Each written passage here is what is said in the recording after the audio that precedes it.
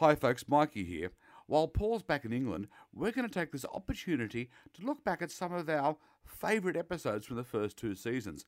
And today, well, it's the first show we ever did, a look back at that 13th century howler that became known as the Fourth Crusade. I hope you enjoy it, and we'll be back with some fresh episodes before Christmas. Hi everyone, and welcome to Heroes and Howlers and the Rest is History. I'm Mikey Robbins. I'm a bit of a history nerd, but my mate Paul Wilson... Hi, everybody. Paul's a proper historian, all the way from Oxford. Thanks, Mikey. Okay, folks, so here's the show. It's about the unsung heroes, the bizarre twists of fate, those weird bits of history that have surreptitiously changed the course of mankind. Yeah, actually, mate, it's also about the cock-ups. Yeah. Those howlers, the moments of madness, they're sometimes tragic, sometimes comical, that have made the world what it is today.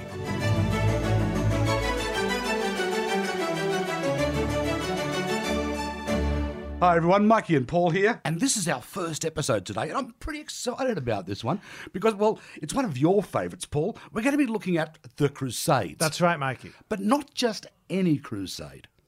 That's right. Today we're talking about the Fourth Crusade, which is, It's one of the ones that doesn't really get as much press as the others. That's right, exactly, yes. But it's 1202, and it's the reason why it's the key in my book is because of the sacking of Constantinople. And now, if you've ever got a bizarre twist of fate, the sacking of Constantinople, 1202, that'll do for me. Also, too, one of the reasons I like it, from what we've discussed about it, is it's probably one of the dumbest crusades of all time.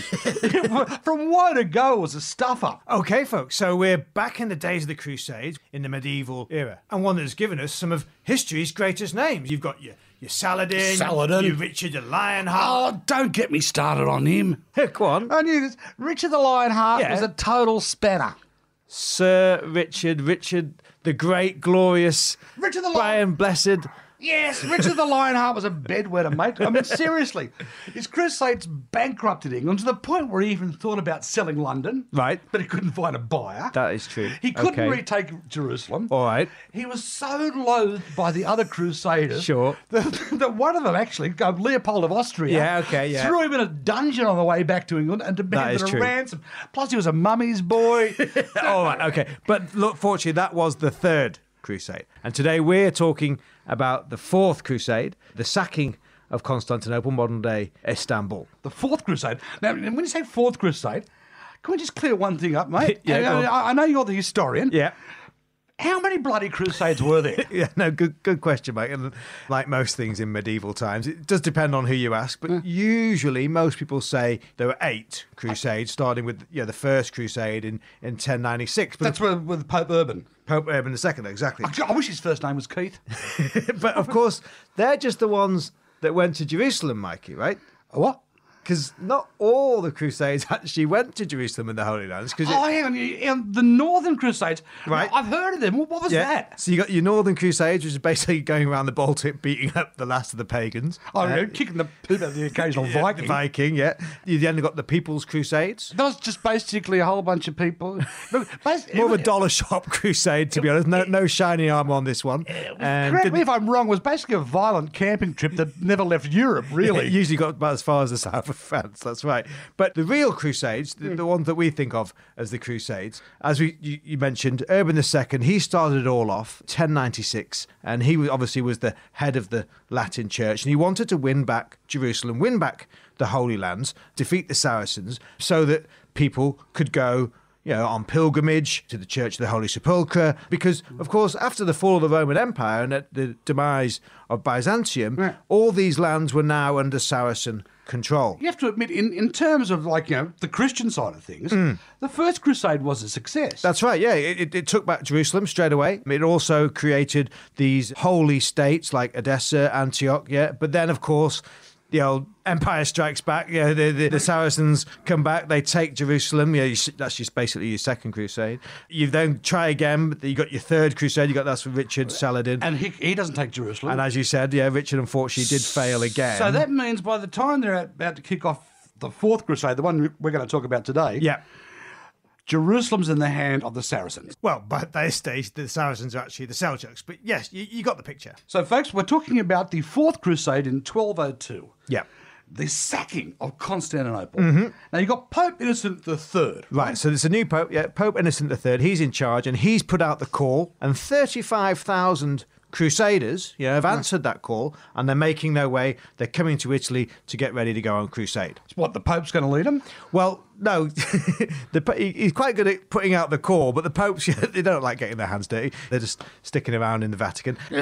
Scaring choir boys. Exactly, yeah. So this time, well, every crusade is going to be led by different kings and queens in Europe, and this one is going to be led by none other than Boniface of Montferrat. Sounds like a porn name. It is a good name, isn't it? All right. So he's in charge. He's got 35,000 crusaders. And they're off to Jerusalem. Next stop, Jerusalem? Not quite. You see, this is the first twist, if you like, because we're actually going to go to Egypt. Why the hell would they want to go to Egypt? Okay, right. So crusading is an expensive business, right, Mike? Yeah. Particularly all the transportation. In fact, the first few crusades, they actually walked to Jerusalem. Oh, that's because you're a knight. The knights were on horseback, the squires. But a lot of these guys were walking, which meant a lot of them never even got there in the first place. They either ran out of money or they died on the way, right? So this time, you've got Boniface and his crowd in Italy, but they've already spent half the money just getting to Italy. They're not sure if they're going to be able to afford to get the whole way to Jerusalem. So the Pope says, hang on, I've got an idea. Maybe I can ask the Venetians. Now, at this point in time, Venice is like one of the most powerful cities in the world and one of the richest through trade. That's right. So they control all the trade. And they've got massive merchant fleets. An enormous merchant fleet that goes all over the Mediterranean, right? So he says, okay, can you do us a favour? Can you give us a lift? To Jerusalem. But of course, merchants of Venice, pound of flesh, They say, we can, but it's going to cost you. Right? And what's the cost? Well, they say, how about if you can do us a favour on the way? How about if you can, rather than go straight to Jerusalem... Straight to Jerusalem. Can we just go via Egypt and Alexandria? Hang on. Why would they want to pay a visit to Alexandria? Well, Mikey, like you said, the Venetians are the big trade power, and one of the big European trade powers. They control all the merchant fleets and all the sea trade in the Mediterranean, which basically means that they control all the trade coming out of the Silk Roads. Right. Yeah, they want across from Asia. Spices, silk, all that kind of thing. All that stuff, yeah. But of course, the Crusades, it's been a war zone for about 100 years. So that's really... Sounds familiar. They've really messed up all the Silk Roads. Right. So all these trade routes have stopped. And now all the trade's coming down the south, up round Arabia, through the Red Sea, and it's all coming through Alexandria. So suddenly, all the Alexandrian merchants are getting all the cash. And obviously the Venetians, they don't like this. So, as part of their holy mission to retake Jerusalem, the Venetians wanted to knock off Alexandria on the way. And it's not Saracens this time. This time it's Mamluks. Mamluks? Yes, they're knocking off a few Mamluks in Alexandria. And then swing round and take Jerusalem from behind? Got it in one. So, okay, at this point, are they on the ships and are they heading to now Alexandria? Exactly. But... What? Okay, now...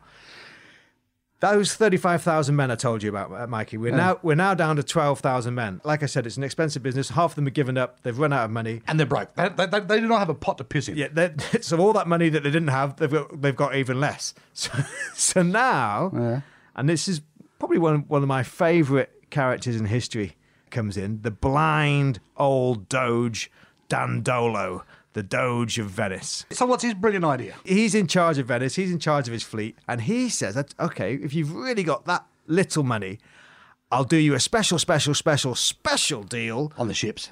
But you're going to have to do me one more favour. What's that? Not just Alexandria this time. What? So you're going to have to do a bit of heavy muscle job on somebody else as well, if you don't mind. A Muslim city? Not the Mamluks. Not the Mamluks? No. Not the Saracens. Not the Saracens? No. Not the Seljuks. No. How about you can do the fellow Christians in Zara? Hang on, Zara, that's where modern-day Croatia is, right? Right, the Dalmatian coast. We're not talking the close up here. Zara is the big city on the Dalmatian Croatian coast as it is now. And it's a Christian city. Hang on, you said it's on the coast, right? Yeah. So I've got a vague idea why the Doge wants to kick the living out of Zara now. It used to be a satellite of Venice, but it's got a bit big for its boots, and it's now trying to make its own empire and steal some of the trade from Venice. So the Doge says, if you could just knock off Zara on the way, boys, I'll give you that special discount. And do they? Well, hang on, but for a start, wouldn't the Pope step in and say, please don't knock the shit out of living... Well, that was the problem, because obviously they were on crusade, right? They're on the crusade to go against the Saracens, and suddenly they're starting to kill fellow Christians. So, yeah, the Pope writes a couple of letters and says, I'm not quite sure that was part of the plan, boys, but needs must when you're going on crusade. So, you've got to break a few eggs. So off they go. Zara, bish, bosh, bash, over in a week. The city's gone, and they're merry to go on their way. Okay, so they've got rid of Zara, so I'm assuming now they're off to Alexandria on the way to Jerusalem. That's the plan. So Alexandria, here we come? No. Oh. So, as we said at the top of the show, this is about the sacking of Constantinople. The Fourth Crusade, one of the greatest cock-ups in history. So, okay. So how do we get to Constantinople? Well, Yeah. there's a guy called Alexios Angelos, all right? Hang on, I think I know where we're going here, but you've got to concentrate, folks, because this can get complicated. Okay, he is the prince of Byzantium, right? His dad was the emperor, Isaac. And he was deposed by, was he thrown out by the Seljuks? No, okay, he has been deposed, but not by the Seljuks, not by the Saracens, but by his own brother. So Alexius's uncle... Who's called? Well, he changes his name to Alexios Angelos. Okay, so Alexios... Angelos calls Alexios Angelos to get rid of Alexios Angelos. Yeah, no, so you've got little Alexi. Okay, little Alexi's the nephew. Yeah, he's the prince. Yeah. And he says, look, my dad's been deposed Yeah. by my uncle Alexios Angelos. Can you help me? Can you bring your Crusader boys? You're probably going to stop in here and do a bit of refueling, get some food anyway. Some duty-free. Yeah, some duty-free. While you're here, can you help me reclaim the throne for me and kick out Uncle Alexi? Now, hang on. At this point in time, Constantinople, it's a prize, isn't it? It's It's the richest... Is it the richest city in the Western world? Well, basically it is. Yeah, it's by far the richest city in Europe. So Alexi, he says, look, if you can help me, I'll make it worth your while, guys. Yeah, but if they help him, what happens to his dad who's been deposed? Well, okay, he says, well, don't worry about Dad. Don't worry about Isaac. I'll make sure he has a nasty accident on the city walls when he's out walking one night or something, do himself a nasty injury up the Golden Horn or something like that. Gets a golden horn in his Bosphorus. So the Crusaders, they were supposed to go to Alexandria. They're not going there. They're now going... They're stopping off in Constantinople. Yeah, they're saying, okay, we're going to help this guy out. Yeah. We're going to restore him and his family, get rid of his uncle, and put little Alexi back on the throne. And do they? No problem at all. Yeah. So Alexi, he opens the back door basically. He gets their army. There's a lot of backdoor going on, mate. He gets there with the Crusaders with their army, and they line up against Uncle Alexi, kill Uncle Alexi. Poor old Father Isaac, he slipped off the wall, so he's gone. So little Alexi is now made Alexios Angelos IV, Emperor of Byzantium, and he has now got more money than you can shake a stick at, mate. He says, I'll give you money, I'll give you men to go on crusade, anything you want, the world's your oyster. And the people of Byzantium rejoice? For a little while. A little while, right? Yeah, like a week. And then they were actually, this guy is basically just money-grabbing... Uncle killing, possible father killing little shit. Yeah. Right. So they go, actually, we don't want you at all. So the citizens get rid and depose little Alexi, little Prince Alexi, gets bumped off, falls off another city wall on an evening stroll, and now there's a power vacuum, and they need to elect a new emperor. Right. Now, you mentioned Dandolo. Yeah. Blind. What's he up to at this point? Okay, so Dandolo, he's with his Venetian army. He's there and he's thinking, okay, well, who's going to be the new guy in charge? Am I going to get my money? And the new guy in charge, so we've had Alexios Angelos III. Yeah. We've had Alexios Angelos IV. Yeah. And the new guy, no relation, is called... What? Alexios Angelos V, right? Yeah, so Alexios Angelos V is on, but he's no relation and he's not part of the deal. So Dandolo is a little bit annoyed, right? As is Boniface of Montferrat. In fact, Boniface is not just annoyed, he's thinking, hang on, maybe there's an opportunity here. Maybe it's time for me to have a big idea. And his big idea is, well, hang on, if everyone's having a go at becoming emperor of Byzantium, Constantinople, I've got the biggest crusader army in town. Why don't I have a go at becoming the emperor? Okay, here's the question I'm going to ask here. Yeah. Okay, these crusaders, they've already kicked the living, out of Zara, a Christian town. Constantinople's a Christian town as well. Yes. What does the Pope say about these crusaders who are now... We're getting up towards the sack of Constantinople. That's right. So the Pope must be pretty ticked off about this. Okay, yeah, so Boniface, obviously he thinks it's a brilliant idea because he's going to become emperor, but he's got to sell it to the rest of the team, right? Now the rest of the Roman Catholic Church, yeah. Yeah, exactly. So Dandolo, yeah, he's on board because he's like, okay, as long as you just give us the trade and the ports and control over at least half of Constantinople, we're on side. The Crusaders, not too happy, but yeah, maybe let's see. And then the Pope, you would think, now he's already written letters saying, please stop killing fellow Christians. Yeah. But suddenly the Pope realises, hang on, this is my big chance as well.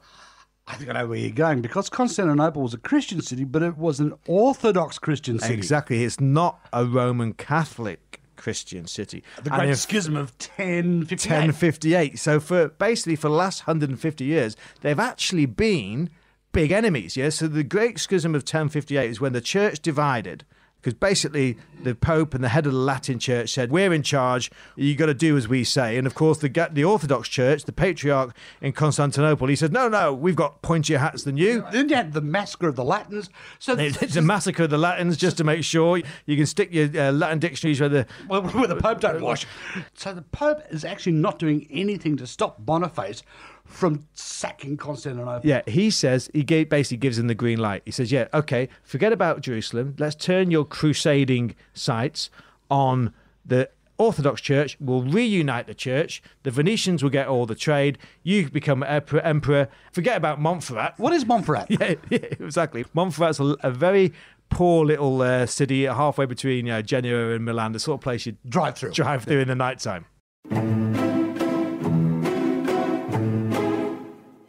So, folks, we're at 1202. We're about to deal with the sacking of Constantinople, the Fourth Crusade, one of the greatest cock-ups in medieval history. That's right. So, the Pope's basically given Boniface the green light to sack Constantinople, reunite the Christian church. Yeah. But correct me if I'm wrong, Constantinople ain't that easy a place to sack, mate. No, that's true. That is very true. So basically, as we've said, it's the biggest, it's the richest city in Europe, almost the richest city in the world at the time. Certainly, in terms of natural defences, one of the most impregnable fortresses. You've got the Bosphorus, you've got the Golden Horn, and it's on an isthmus. And at the back of that peninsula, you've got these enormous city walls that, no one's been able to scale for hundreds of years, except... What? Now, of course, these crusaders... in their ships, they've actually got these new sets of siege towers, which they've invented so that they can conquer Jerusalem. And they say, well, hang on, these might just be the siege towers that will work to conquer Constantinople. Hang on a minute. So they get to use the siege towers, but only on the wrong city. That's right. Instead of Jerusalem, they're using them on Constantinople. Exactly. And do they work? Not only does it work, Constantinople gets bashed, it gets smashed to smithereens. Boniface, he becomes the emperor.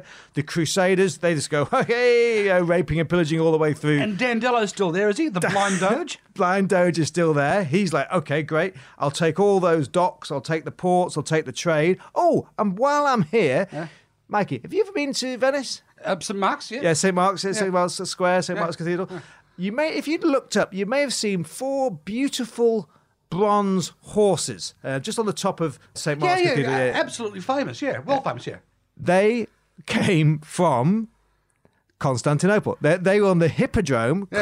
Emperor Constantine in the 4th century built those 4 bronzes. They were on the Hippodrome in the middle of Constantinople. Dandolo nicks them, puts him on his ship and sails back home. So hang on, I just want to recap here. You're telling me that for the entire 4th Holy Crusade, not only were there 0 enemy armies defeated, not only was a fellow Roman Catholic trading centre destroyed, not only did the Crusaders not get to Jerusalem, forget about Jerusalem, But the largest, wealthiest, most important capital in Christendom, Constantinople, was razed to the ground. Yep, give or take a brick. That's basically the size of it, Mikey. And so it basically never recovers, and a couple of centuries later you got Mehmet coming in. That's right, yeah. Never recovers. No Saracens get beaten. They take all the loot, Catholicism, of course, is happy. The churches are reunited. They smash up the Orthodox Church. Hagia Sophia gets pillaged. Nothing happens to Jerusalem. And the rest is history. Okay, Paulie. Fourth Crusade, 1202. How about some modern repercussions? Sure. Now, I'm lapsed, but I am a Catholic. Right. I've got some memory, because you talk about the Orthodox Church being bashed around. I've got some memory earlier on this, in the early 2000s, about John Paul. That's right, yeah. And this, folks, is basically when we say the sacking of Constantinople was one of the biggest cock-ups of all time, we mean, it changed the course of history. In 2004, right, which is basically 800 years later, yeah, it is still a key pivotal moment in history, right? Because the pontiff, head of the Catholic Church, Pope John Paul II, JP2. yeah, he is on his trip to Greece. Yeah, it's the first time a pope has gone for Greece for a long time. He's not allowed to set foot on Orthodox soil, unless he issues a public apology for the sacking of Constantinople in 1202. And let's face it, popes don't like apologising. They don't like apologising. But he had to officially, he said sorry. He apologises to the Patriarch of the Orthodox Greek Church for the sacking of Constantinople and the Fourth Crusade. So that Fourth Crusade, that stuff up, still had ramifications 800 years later. Now, okay, we like asking this question.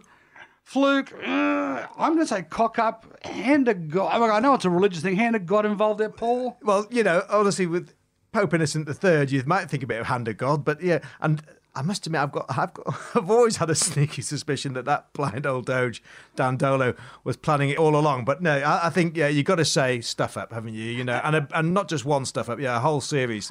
and in terms of the way history is still being played out today, it's a 10 out of 10. Yeah. I reckon it's one of the greatest underrated stuff ups in Western history. Well, that's a wrap for our first show, folks. And I must admit, I rather enjoyed myself, Paul. That's right, first in the series. Well done, Mikey. So, well done, Paul.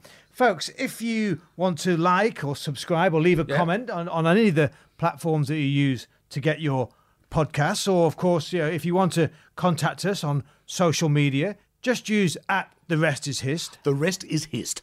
And, of course, you can find all that stuff in the show notes.